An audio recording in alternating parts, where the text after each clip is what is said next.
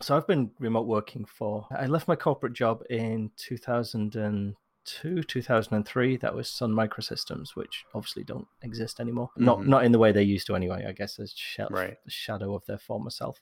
And so I, I sold the little web app that I made then, and I worked for that company for a little bit, but it was pretty much, there was an office in a cool part of London, and it was going, if you want to hang in London. It was there was the owner of the company lived like a few minutes walk away from the office, and it was like a 4-person, 5-person, and we kind of just went to the office if we felt like it. And so I think from that moment on, I've never been an office person. I just Hmm. haven't. Either it's been I go in because I want some social interactivity, or there's something that we need to talk about together. It's just easier, especially video conferencing wasn't really as good, or didn't really exist in the same way back then. And there was the previous job I had here was there was the first time since then that I've actually been like daily going into an office, and took some getting used to. That's Yeah. for sure.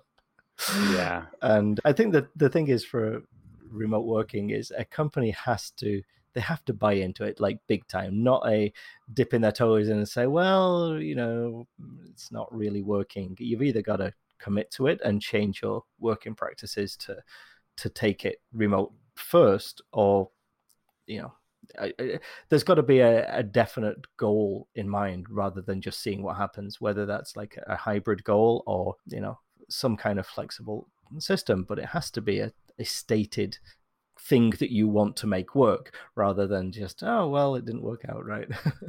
Yeah. Yeah, for sure. So for now, I'm having to commute a couple of days a week, and next week it's gonna be 3 days a week. And so, yeah, I don't think they are planning Hmm. to fully support remote work Right. for now, even though they've had a long time to evaluate it and to see the effectiveness, because work has gotten done. Right. Everyone's Yeah. been working, and it hasn't really made that much of a difference. And certainly specifically for certain types of jobs, certain roles, right, that make it super easy to just do the work remotely. You don't have to be in the office. But they're not even differentiating that. They're throwing a blanket statement, and everyone has to come into the Right. office eventually. Mm. So I'm working on that, though. I'm actively looking for a different role somewhere else, and I'm not planning on staying there for a very long time. Yeah. So I mean, yeah, it's I've been there for a long time right. already, so Right. it's time to move you, on. there's no unknowns there. You know what will happen, kind of thing. You can make very strong predictions about how they're dealing with this, right? So Yep, yep. yeah, I And mean, so I can. sorry, I saw on the news about Apple saying that that it's like we will not be becoming a remote first company, right? Pretty much. I mean, Mhm. it's a strange one, because I guess they've just spent all of this money on that campus, that gorgeous building, and Yeah. I can't blame them if I'd spent all that on that. And I think Apple has such a distinct culture goal there that it's sad in one way that they seem to not be willing to find some medium. Mm. But if I lived close, I'd probably want to go into that office too. There's probably a strong desire to go there if I was there, because the facilities and things are somewhat different. Once you've tasted the flexibility of remote work, even if it's hybrid or whatever, then it's really difficult to go back to thinking that you have to be in a particular place at a particular time so many days a week. It's like, what? It always kills me that I don't know how people get things done, because how do they? It's yeah. When I was started going into the office again every day as a real job, I guess I don't know how all of the things that I was doing. I don't know when I'm supposed to do them anymore, because they just slot into natural ebbs and flows of your day. But to be Hmm. put on the spot and say, no, you will be here a particular time to do a particular thing, it's like, but what if I don't want to do that? Or what if it's not the right Yeah. time for me to do that? Right? It felt Yeah. such a, I guess if you've always done that, that's normal and you don't question it so much. But when you've not done it for so long, and then someone's put in this position, it's like, why? Yeah. Yeah. And I can understand if a certain role requires that you are physically present at a location, right? And I can see Apple, for example, they build hardware, right? Yes. They design hardware. So I can imagine that's, you can't do all of that remotely 100%. You have Right. to be present. And I don't even know what, kind of work it requires to do that. I mean, I can imagine, but I can only imagine that you cannot be 100% remote Right. if your role is, designing hardware and testing things and working with hardware. Right. But there are certain roles that, lend themselves to be remote. If you're just writing software and you're just, coding all the time, I mean, why not? You can be anywhere. Yeah. I And mean, meetings are conducted virtually anyways, right. especially nowadays. Yeah, we kind of got used to that. I mean, they're not Yeah. necessarily optimal, and I think there's still a lot of learning to be done with regards to how we approach online meetings and things. So, but again, that's one of the things I want to try and solve with Dotplan, or at least provide an alternative that it offers different types of benefits. I mean, the big goal for Dotplan for me was to try to reproduce the serendipity that happens in an office. And I think that was a big shock for me about returning to office life. Was there's a lot that you miss by being completely remote, and I didn't realize that so much before I went back to it. And just people talking on a phone call on the other side of the office, you pick up things and you're like, are we working with them? Hold on, who's doing that? And I should probably be involved because I know something about that, but because you weren't involved with it, sometimes it's not known. Or again, if you're talking to somebody about a technology, somebody across the other side of the office is like, hold on, I know about that.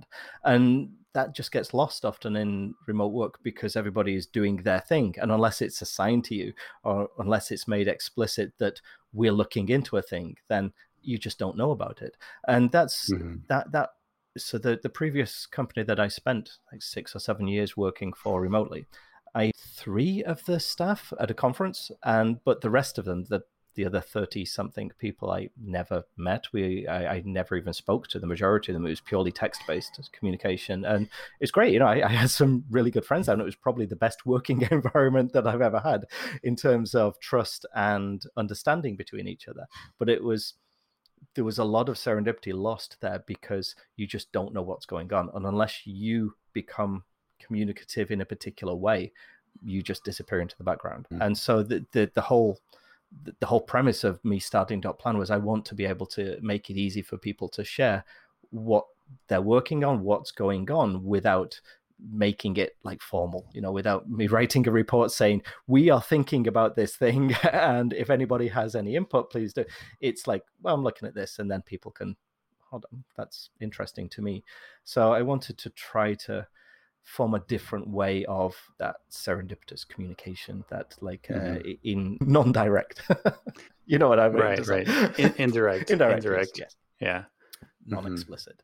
So there's still some ways to go, but it's interesting with it kind of skipping all over the place today. But we had some communication with one of the beta users here in Fukuoka, and his explicit reason for wanting to try using Dotplan, was he didn't feel on top of what his staff were doing. And it's like, well, that's exactly what we're trying to solve here. So I don't want to say hesitant, but he was somewhat unconvinced when we started the trial. He's like, I'm happy to try it because I want to solve this. I want to make this better. I don't know if what you're doing is the answer, but I'm happy to try it to see what happens. His big worry was that his staff wouldn't do this, or they would take it with, begrudgingly do it rather than buy into it. And so we were talking to him about a feature that we're trialing with him, only him, because he had a specific request. And I'm like, I'm not sure if this is this needs to be part of the product in the future, but I'm willing to give it a go and see how it fits in. So it's this small feature that I added for him, and it's just behind a feature flag so he can use it. And so he said, well, how is the other thing? And he's like, oh, that's great. That's almost like not a problem anymore. I'm more interested in this new feature. And the fact that the Dotplan is providing the benefit and it's solving that problem that he had already. He's already thinking about the next challenges. And that was a big like, oh, hold on. The fact that he's now reliant on this, the company has kind of accepted this. This is just part of the way they work now, was like, oh, wow, it's weird because you're now looking at the next problems and he's almost like skipping ahead. Oh, it would be better if we could do this. And it's like, yeah, hold on, got to convince everybody else of this first step first. So that was nice. Yeah, absolutely. It was really like validating. It felt very reassuring to think that, especially someone who was hesitant and unconvinced to start off with, and especially he was like, yeah, it's going to be like pulling teeth getting my staff to do this, but they're doing it and they seem to have. So the next step is we're trying to arrange another meeting to go in and talk to him in person and hopefully try and get his staff's feedback as well, because it's great if it solves his problem. I want to know how the staff feel about it now. That's like the next thing we need to understand. So it's like, it's great if he's happy, but the staff happy as well. So that's, it felt really good to get that, just that validation of like, yeah, of course it's working. So that was exciting. That was a good bit of news this week. That's awesome. Can you describe the feature? Are you at a point the feature that we've built for him? Yeah, sure. I mean, it's it's pretty simple. It's a time tracker. It's a time card system. So Japan, I may have mentioned this before, but Japan has a labor law rule that if you're earning less than 10 million yen, if it's an office job, if you earn less than 10 million yen per year, 100K, and you're not a director level employee, then you have to keep time cards. Yeah, I remember you mentioned I think I mentioned it, yeah. So, I mean, it's to stop overwork and stop people being taken advantage of in terms of their office hours. And he's like, they currently have a complicated system with, like, there's a clock-in machine, there's people making notes of things, there's people writing messages in, like, a Slack type thing. Yeah, I'm starting work, I'm stopping work. And he's like, this takes a lot of time to aggregate this. There's got to be something you can... And because the way they're using Dotplan is, I think I mentioned this before, but again, different people seem to be using it in different ways. And I'm trying to now figure out what's the what right way, right?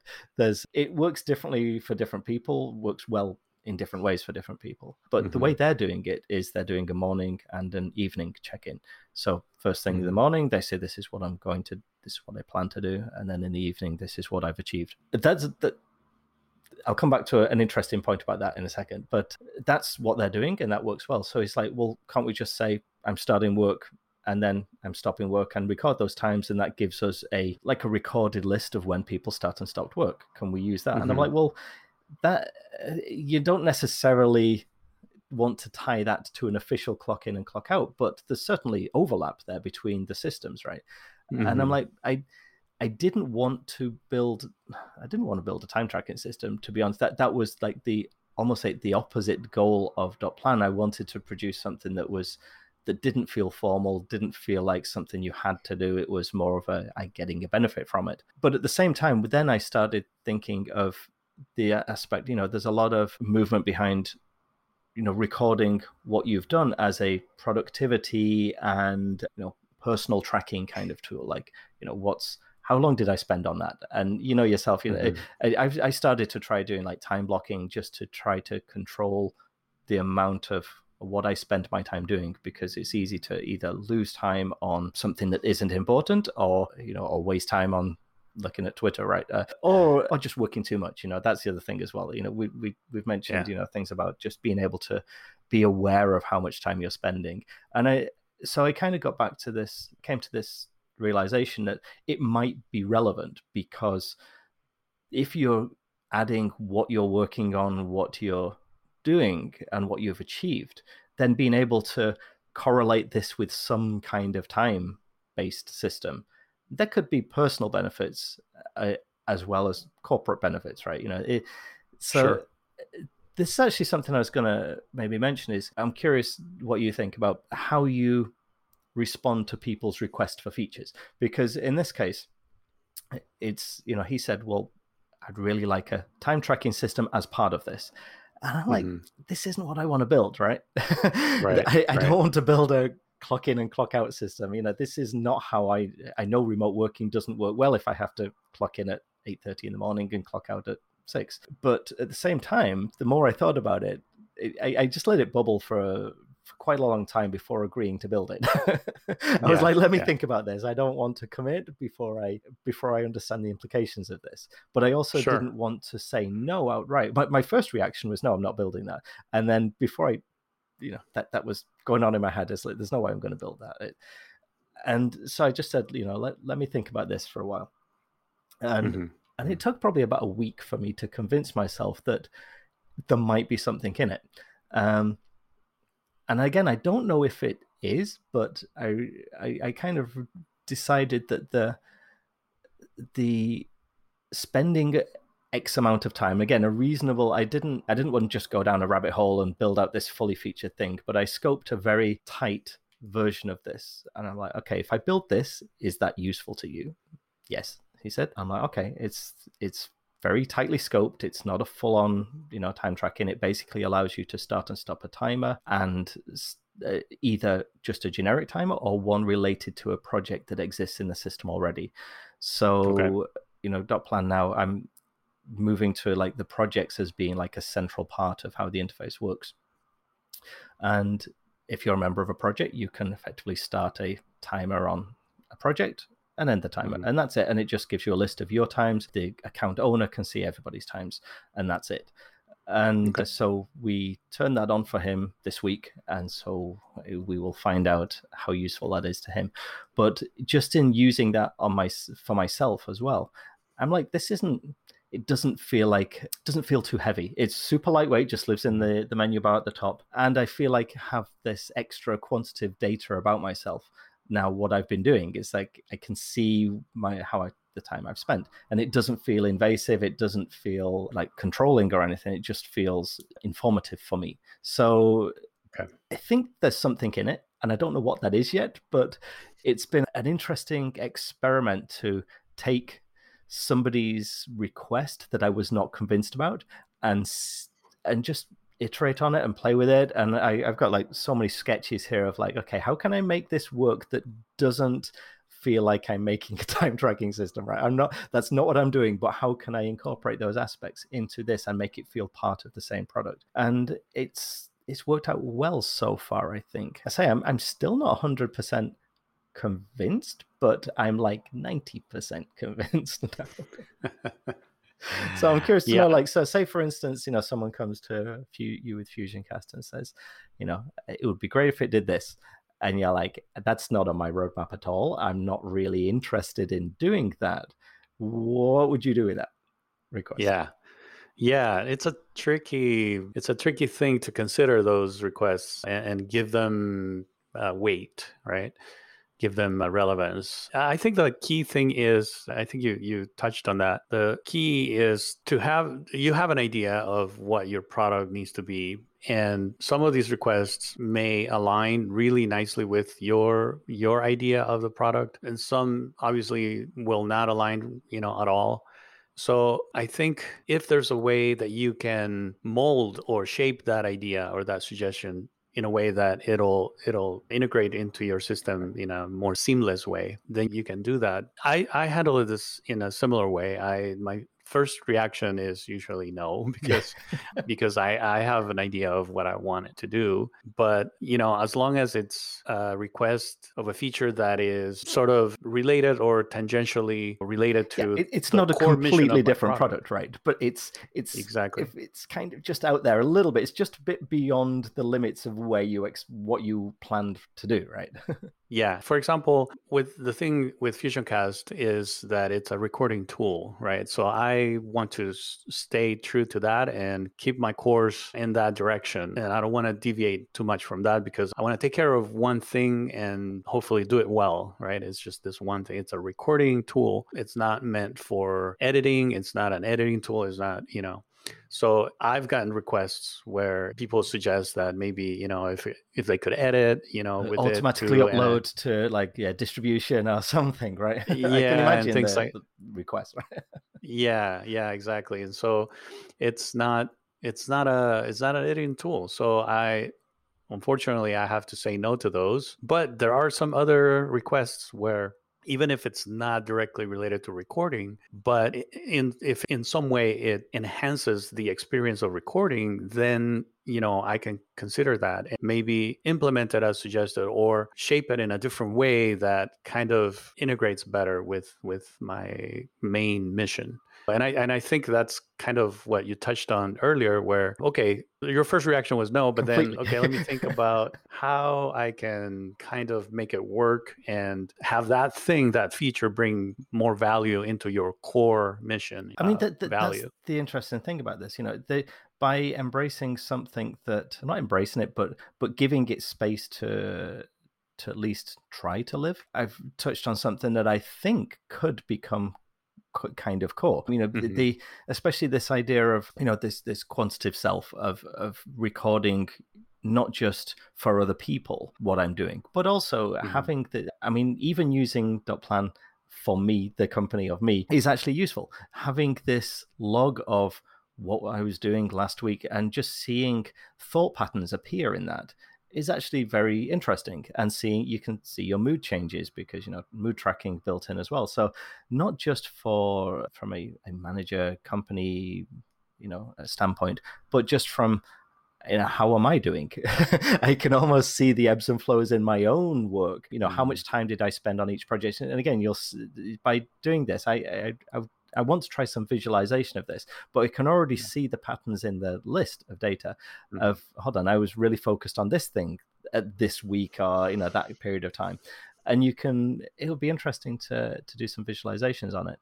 So by seeing that it's not completely out there, it actually has some interesting side effects. It's paid off, I think. So I say I'm not 100% sure that it's going to exist in the same format it is right now, but I'm becoming more convinced that it is part of what Dotplan is becoming.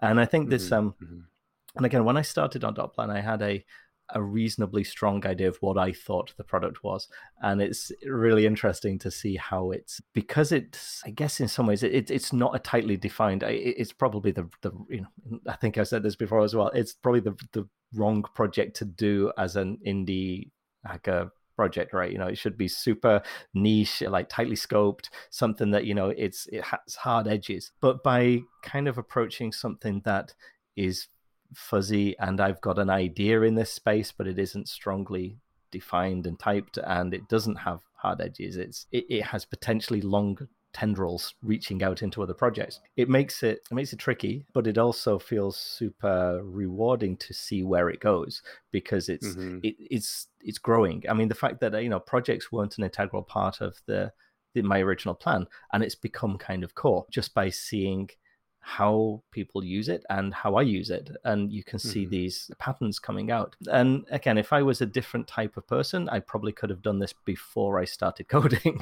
I mean, this is I guess what service designers and user experience designers do, right? All of this would have been prototyped out and kind of worked with clients, but the easiest way for me to do and learn is to write code. I can write code easier than I can draw on Figma, easier than doing interviewing clients with prototypes. I'm like, well, I can build it for you and see how you use it. That's the easiest way of learning for me. And sure, I am sure other people will work differently, but it's been an interesting journey so far, and it's really interesting to see it's becoming clearer to me what it is, even though my initial is not far, but it's different from my original concept. It feels now like it is becoming much more in focus, and now it's just a matter of getting it perfectly in focus and building it out and building stuff which I now know needs building, when before I wasn't even aware that it needed to exist. Yeah. And it sounds like you in analyzing the request and how the feature would work, you kind of broke it down to parts that, well, no, not parts, but you shaped it down to a way that it would work with what you have, what the rest of your product. Yes. So it's not, so it doesn't become a whole other product. It's just an added feature that works well with the main purpose of your product. Right. Exactly. And I think I also want to, by not committing to building a full-on time tracking system, but what's the what does a time tracking system look like in the context of .plan? And it did took a good few weeks for me to figure that out, even at just a high level, sketch view. And then seeing it actually come in and just be there and it works, it's nice. It feels good. So I'm kind of interested to see how this works out. Just as it's been an interesting experiment for sure. Yeah, sounds like it. That's awesome. So how's FusionCast coming along anyway?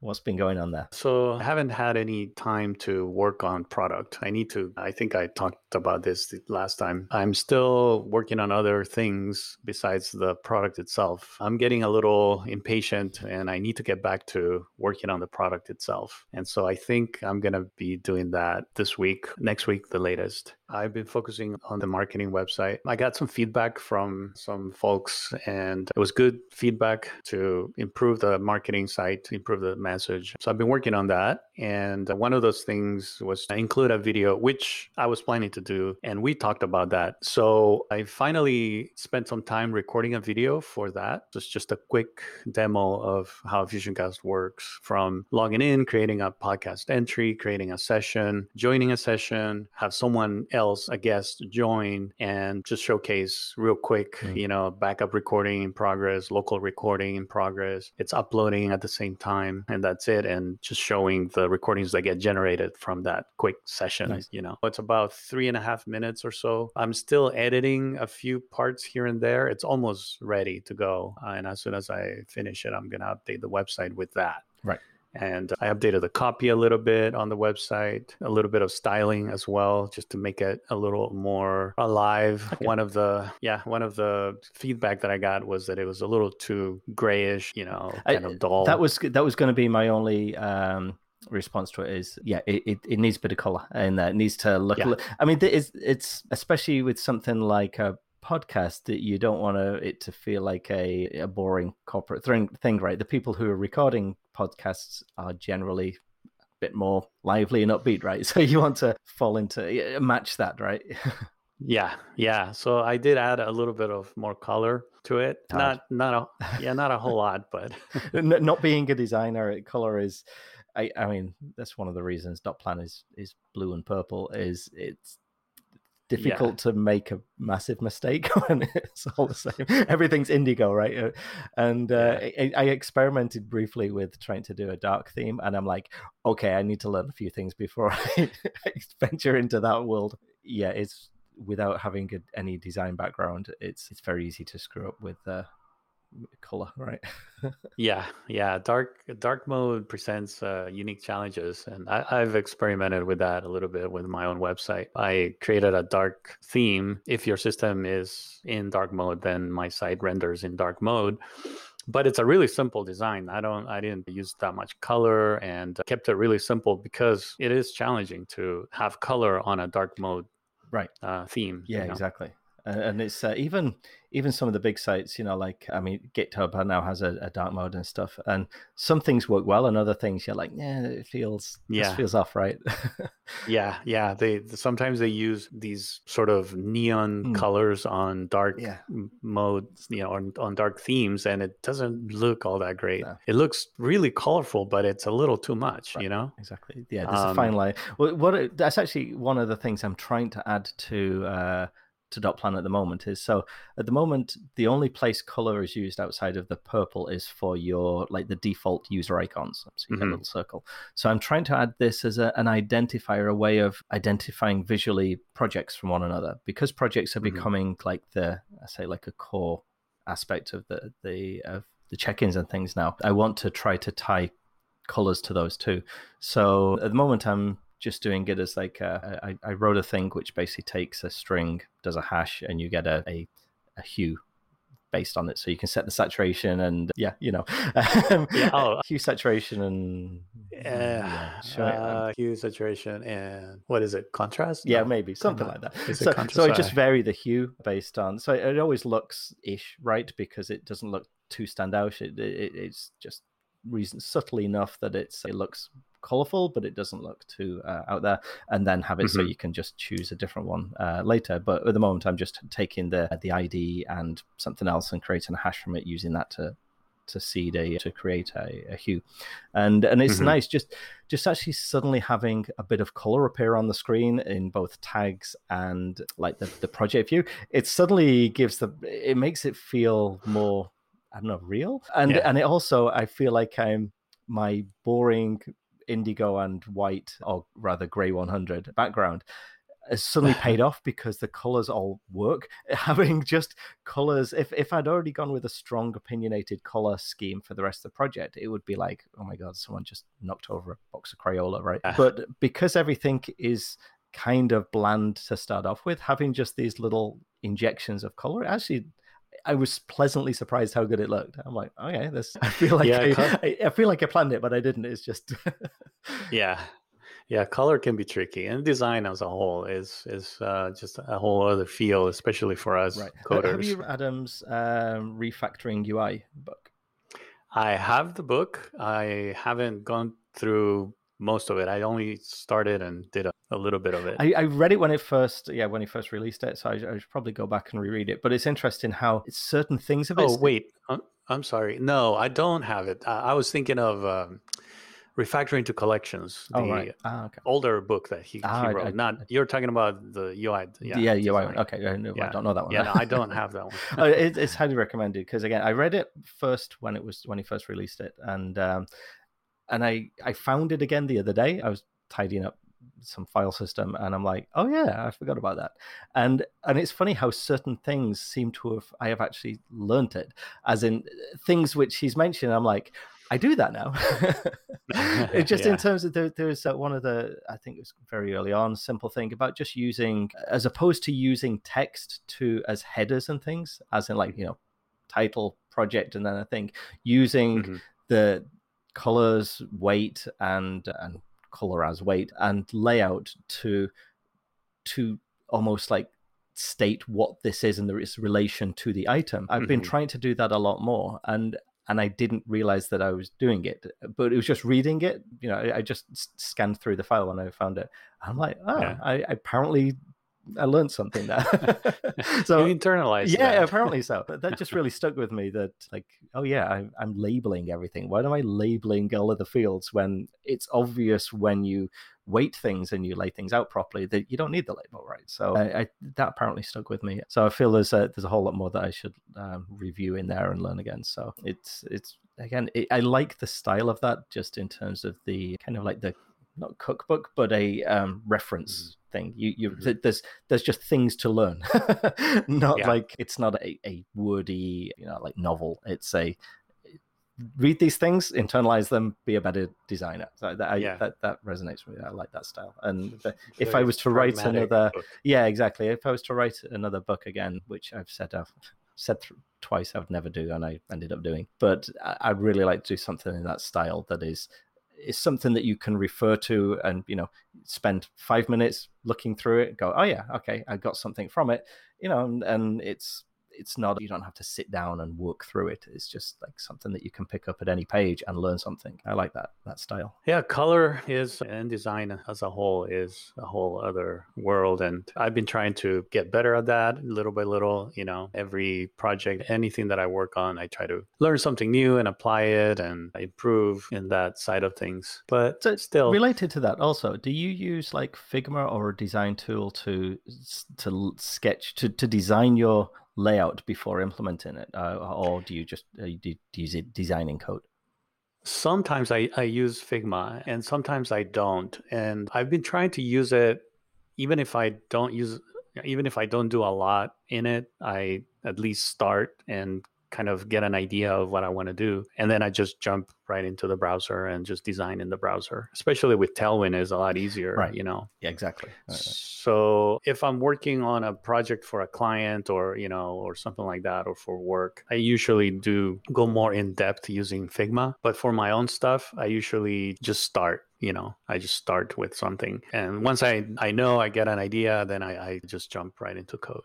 Okay. There's been times that I've spent more time on Figma just designing a small feature, like a subset of a page, like a row of items with buttons. And I just want to see how they line up and what spacing to use and what little icons to use as labels kind of thing, instead of words, just using icons and, that kind of stuff. Right. But yeah, I go back and forth between Figma and just designing in the browser. Right. I guess my reason for asking is because I don't use Figma at all, and I don't, and I'm not comfortable or familiar enough with it. I tried using it a few weeks ago, and realized that I couldn't get it to do anything. And I'm like, okay, do I invest time to learn a prototyping tool, or I literally just write in Tailwind now? It's like, well, I know I need a box here, and it's this wide, and this things are going to go at this corner, and I just write it with Tailwind and from a sketch. So I'll just sketch on paper and then go, okay, I know kind of how this is going to work, and then visually I'll go, okay, that needs to be wider, this needs to be. So I only do go direct from a paper high level wiggly line sketch to code, and I'm wondering if I'm missing out on something. It's like, do I spend a few days becoming good with Figma? What will that make me in the end hopefully be faster and getting to a better design quicker, and then I'm just implementing the final design as opposed to fiddling, which is what I do currently. Is like, I'll get it working and then I'll spend far too much time fiddling with it to make it look right. So I'm just curious as to whether I should invest the time in learning it.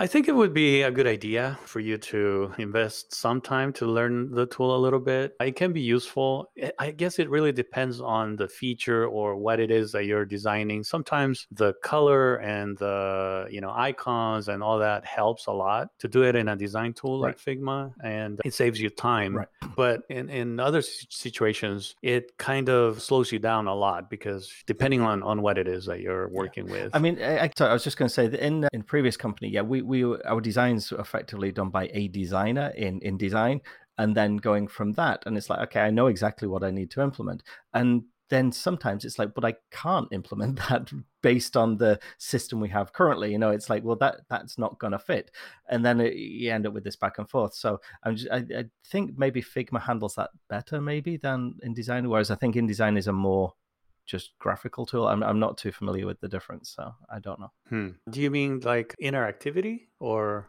I guess my lack of understanding of Figma was when I started using it, my assumption was that I could design in it and it'd give me HTML, and apparently I was way off.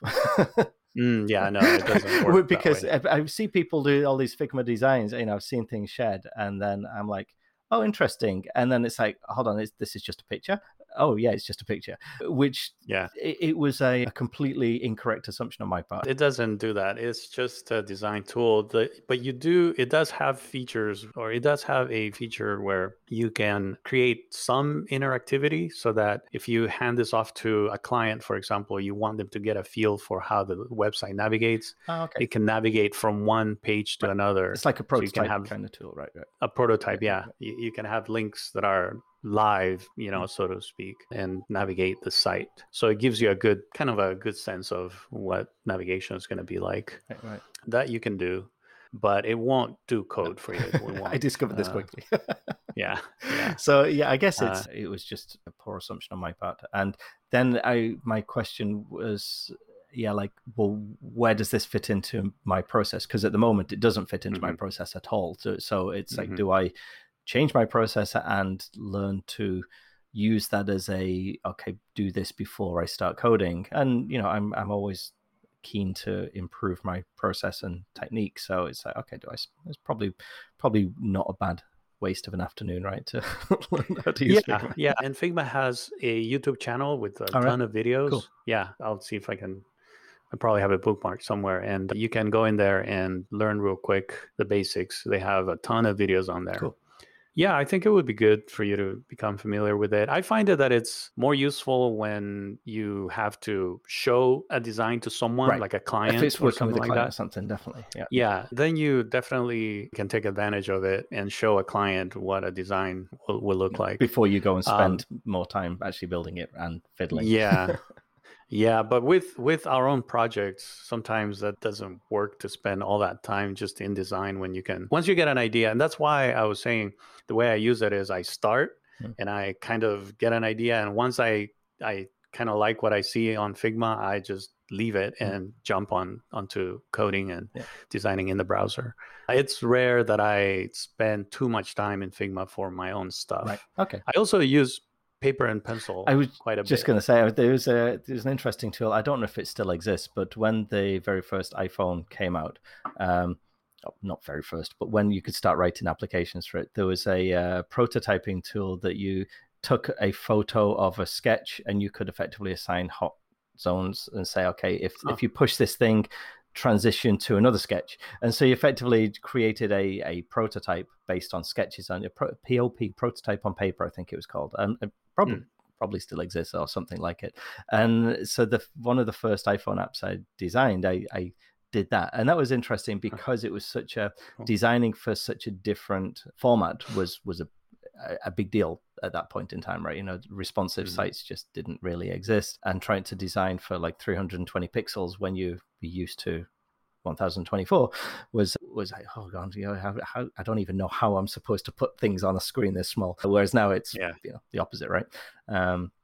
So yeah, that was fun. I remember doing that. But yeah, especially again, if you're designing for different breakpoints, then being able to do that visually and try different things without having to fight with CSS is probably worth doing. Yeah, for sure. Let's see, where were we? I was telling you about the website, and yes, colors. I think we got distracted by colors. Yeah. Yes, that's right. Colors. I kept it simple still because I just want something that works good enough for now, that is aesthetically pleasing, but maybe later on, once I have revenue coming in, I can hire a designer and create something really nice. But for now, simple is good enough. Let's see what else. You're going to have to start getting clients soon. I'm going to keep harassing you about this each call. You're going to have to start selling it. Yeah, I'm trying to get there. I did onboard one more podcaster. Oh, right. Cool. That's good. Yeah, got some good feedback already from them, and I'm trying to get back to the product side of things to work on some of those. And you're so close with the product, man. You're so close. I know, but this all of a sudden, for example, today it was supposed to start recording automatically, and it didn't for you. And so now I'm thinking, what's going on? I need to go back and take a look at that. It's these little bugs. I found one little thing, one edge case on .plan last night, and it's driving me up the wall because I'm too busy to go and look at it. But it's like, I know if you push that button and it doesn't appear very often, but it's going to break. And it's really bugging me that it's like nobody's probably going to hit that button for, anytime soon.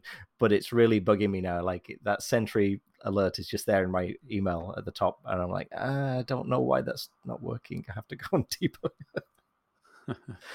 Yeah. I need that Stack Overflow AI code gen to go and fix it for me, right? Oh yeah, right. I saw that. That's got implications. I'm not sure what's going to come of that, but that's a whole bunch of ethical and technical worms. They kind of worms they just opened, right? So yeah, I don't even want to think about that right now.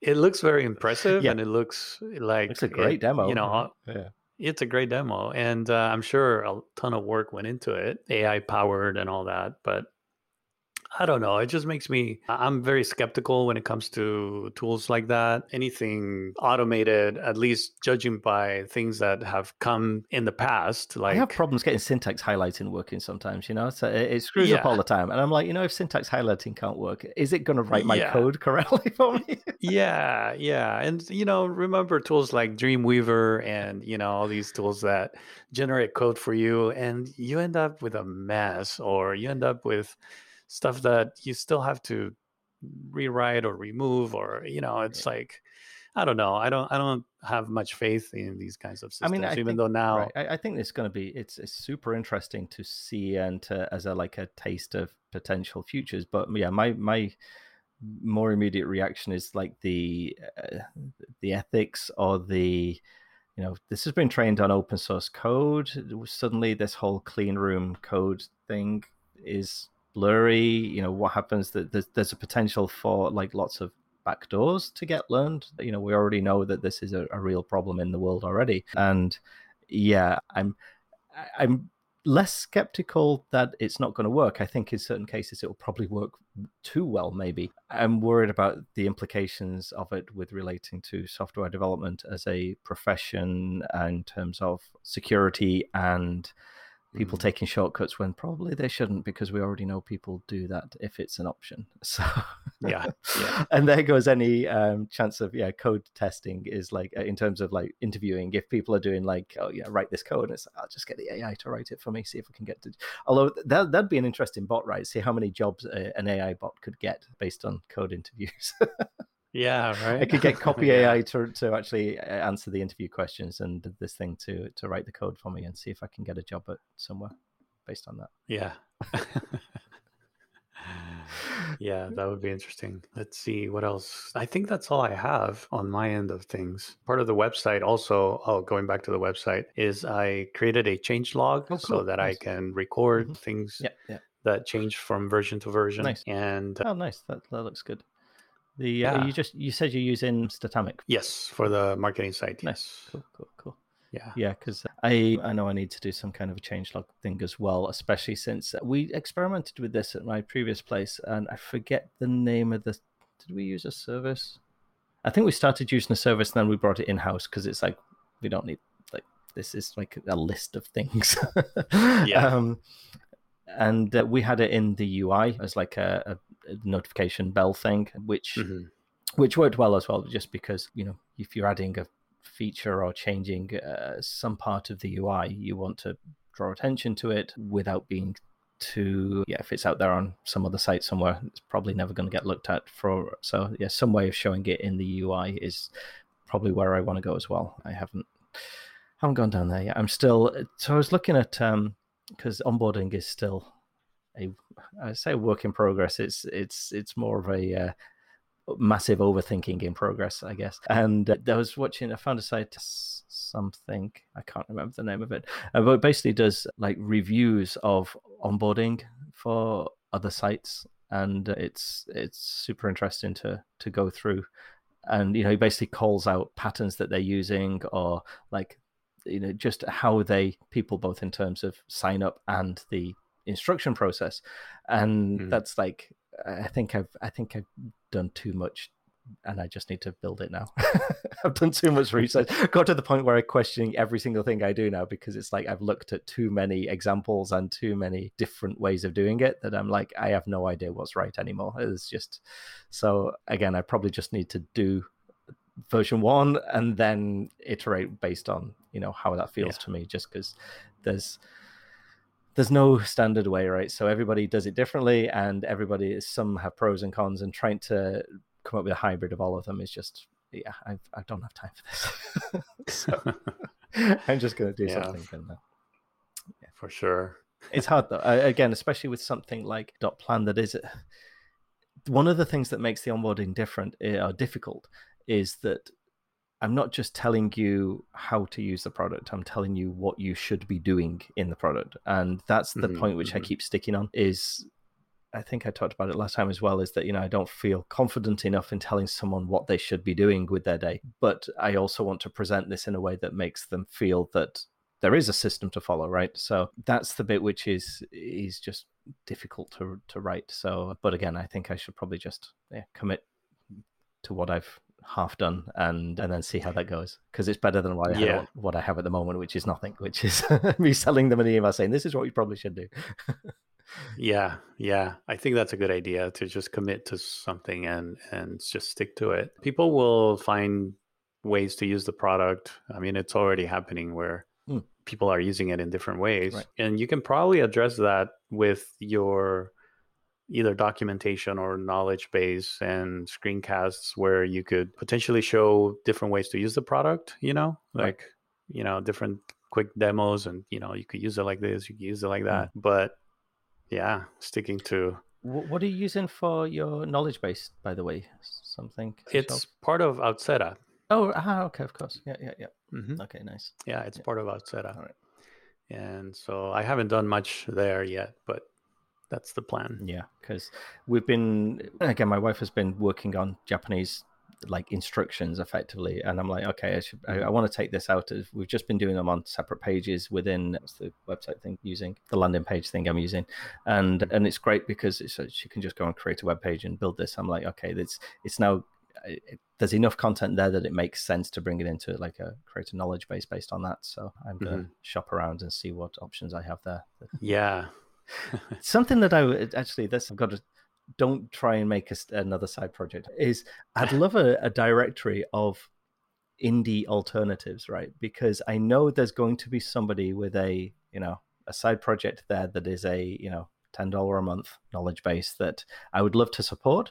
And I'm like, you try and search for knowledge based software on Google, and or even alternative to, or whatever the the review sites are, and there's just so many and they're so flooded by the big players that if someone was like, this is an indie, like this gets an official indie approval stamp of approval, then I'd be like, yeah, it may not be the most featureful or complex, but I would like to support the creators, right? So need like an indie directory, indie alternatives or something like that. Yeah, that would be great. I wonder if Indie Hackers has anything like that. I should have a look. Because that's seems like that would be something. I mean, people do have their projects on Indie Hackers because you can create a profile for your project. Yeah. And so I wonder if that's searchable. Yeah. Some I'll go way. and poke around on Indie Hackers. That's probably a good place to start. But yeah, don't make it's just resist. Don't make it, Alan. It's too much work. You can't focus on that right now. Stay the course. Stay the course. I'm so bad at I mean, as a side thing on that as well, it's amazing to me just how, I think I've said before that ideas, working on something begets more ideas, and when you start, if you're starting a project, you're like, I don't know what to build. As soon as you start building something, it's like a virus, and it just spreads all of these potential things you could build, right? Because you hit so many ideas and roadblocks or like challenges, and you're like, oh man, this should exist, and I wish I'd had that, and the list of potential projects just explodes. And it's amazing to me the same thing happens with like just opportunities and contacts as well, right? If somebody's looking at going freelancing or something, it's like, but I don't know who to, I don't have any clients or any contacts or anything, by just suddenly announcing and talking to people about what you're doing, like a side project or something like this, it's amazing how many people have just reached out to me about other work as well. And it's like, no, the whole point is I'm not doing that, right? I'm doing this. But it's it's really again, I know this, but I'd kind of forgotten it by just being in the zone in terms of working for other people. I kind of, to come back to this, and also to come back to this like 8 or 9 years later, just how much more there is as well. Like when I was more public about what I was building 8 to 9 years ago, there was so many like requests for a coffee, brain picking as as a service. And but whereas now it's insane. There's just so much work and so many more people wanting to build things that it's crazy. The moment you say you're building something, everyone's like, oh, we should talk, and I'm like, no, I'm building my thing, right? So it's, if there is anybody that's like on the fence of not knowing what to build or being scared about finding contacts and things, it's just like it's things happen the moment you start. That reminds me, you had this other idea. You had this other idea with business cards. Yeah. I did follow. That's progressing slowly, just because of time. But yeah, I kind of I demoed it to some people the other week, and they were all like, "Oh my god, where do I buy this?" And I'm like, "Okay, I really need to finish that up." It's a really easy sell, which is kind of surprising, right? Yeah, exactly. So yeah, I should get on that and get it out, because it's working. It just needs wrapping up into a product page, and now as I've got Paddle access, that's a very good point. Now as I'm a Paddle approved person, then I could sell it, right? Interesting. Do they have to approve the product itself? Probably, though? Yes, yeah. Because actually, that's a good point, because this has no, it doesn't have a physical thing. It's just a QR code, right? So I can, I should check on that. Because if I'm sure if it's no big deal because it meets the same list of requirements as dot plans. So, interesting. Yeah, because that was one of my things. It's like just setting up billing is always like a little. But I guess once I've done it for one thing, it's easy to do for another, right? Yeah, just watch out for getting derailed. Yeah, I know. This focusing is, on that instead of your main project. Yes. Yeah.